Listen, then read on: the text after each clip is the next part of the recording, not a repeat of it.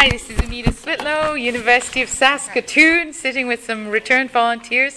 What's your name? Thelma Howard. Thelma Howard. How are you? I'm here. I'm here. That's as far as.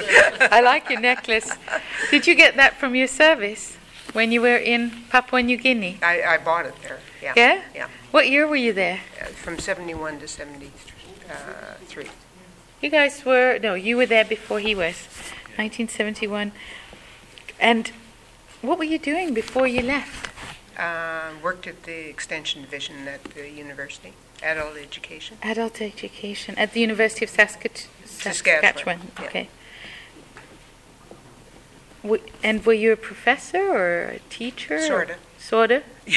Okay. All right, what kind of sort of professor were you? Extension specialist, is that what they call it? No, associate professor. Associate professor, okay. Third stage. So you, Yeah. why did you apply to CUSO? Because I spent several years interviewing on the interview panels. Oh, you were an assessor. And I decided that I should go find out for myself what it was like. And I was always interested in other countries anyway. Where in PNG did you go? Port Moresby. And what did you do there? Well, I continued the setting up of a community development training center. And it was for people to work with the squatter settlers in Port Moresby, because that was a big issue. So to help them learn what their rights were and how to get some community action going. What are some of the challenges of squatters in Papua New Guinea? Well, at that time, they were coming into the city from the country, like usually happens, and they would either build houses on private land that wasn't being used or government land that wasn't being used. And so people were taking advantage of them. And so it was a lady from Australia that had started this community development group. And so the students, what they would do is they would have field work while they took classes. Okay. And so they worked in squatter settlements, and so did I. What did you learn from that experience? Actually, the biggest thing I learned was how badly they were treated when the colonizers moved in, because the north was colonized by Germany and the south by Australia. And they really, the biggest work that I did was to try and develop a good feeling that they had about themselves, particularly the coastal people. And part of the problem was the missionaries came in and burnt down all their houses of worship. And so the Highlanders, who had only been contacted in the 30s, were a lot more sort of self-confident. So one of the good things that happened was my Highland students, these were all adults. They decided that we should all conduct classes in Pidgin English, which I'm not good at languages. And so I thought, okay, let's give it a try. But I said to them, you realize the coastal people may have trouble, because they spoke Motu, which was and then several other languages were tossed in. And we ended up going back to English. As a common language. Yeah, which is unfortunate. But. So people's self-worth, and I look around this room and I think that everything in each one of those countries that had been colonized by the British, the Dutch, the Germans, whatever, reestablishing self-worth is kind of a special role that Canadians seem to be able to play. Well, it's the same issue with the Aboriginal people here. Their self-worth has been trampled down. Yeah, we managed to do that here to the First Nations communities, but overseas, in the years that you guys were overseas, it appeared, and I remember, Canadians being the kind of people that made you feel strong about who you were. I think because you guys hoped. You hoped, yeah, well, The ones we sent, hopefully, were like that.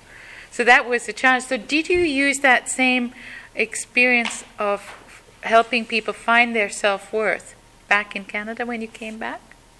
Well, that's really what I did in the work that I was working in before I left. Before you left? Yeah, and continued after. And what did you continue in after? Here in Saskatchewan? Well, I came back into the Extension Division. Okay. And at that time, it was mostly 4-H work. Oh. Working with the rural leaders. 4-H work. Okay. Wonderful. When you look back at your experience in Papua New Guinea, what is something that you remember?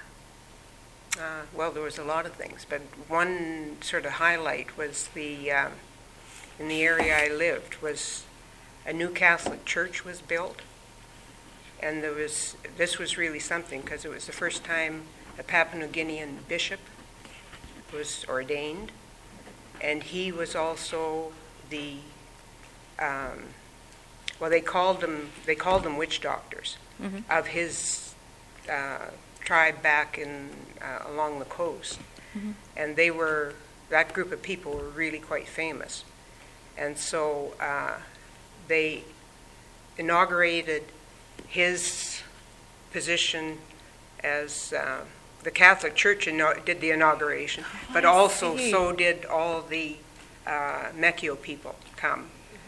And they planted what they called spirit poles in front of the Catholic Church.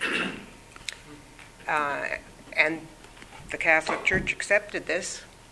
I don't know whether they had any choice, but they had this beautiful procession of all the Mekio people who just had gorgeous,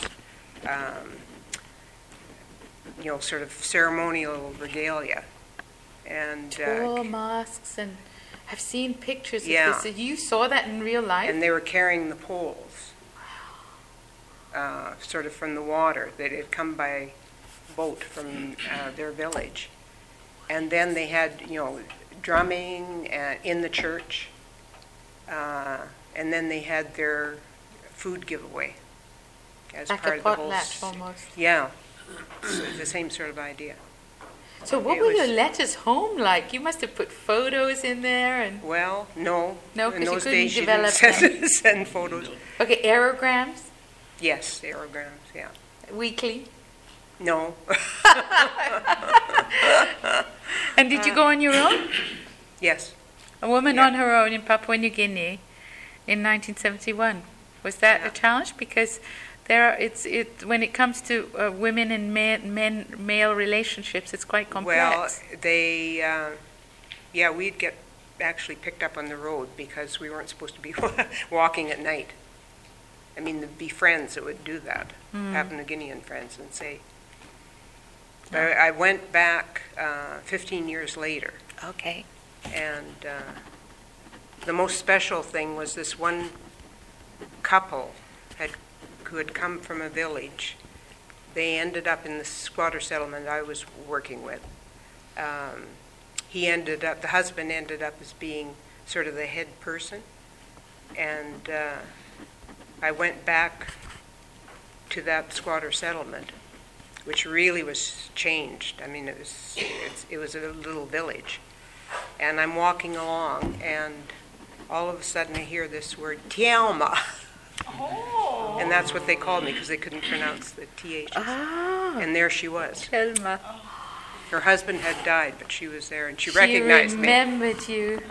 Well, I was probably the only white person in that.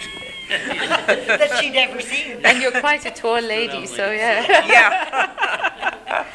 Wow, that's a beautiful story. Have you been back again? No. All right. No.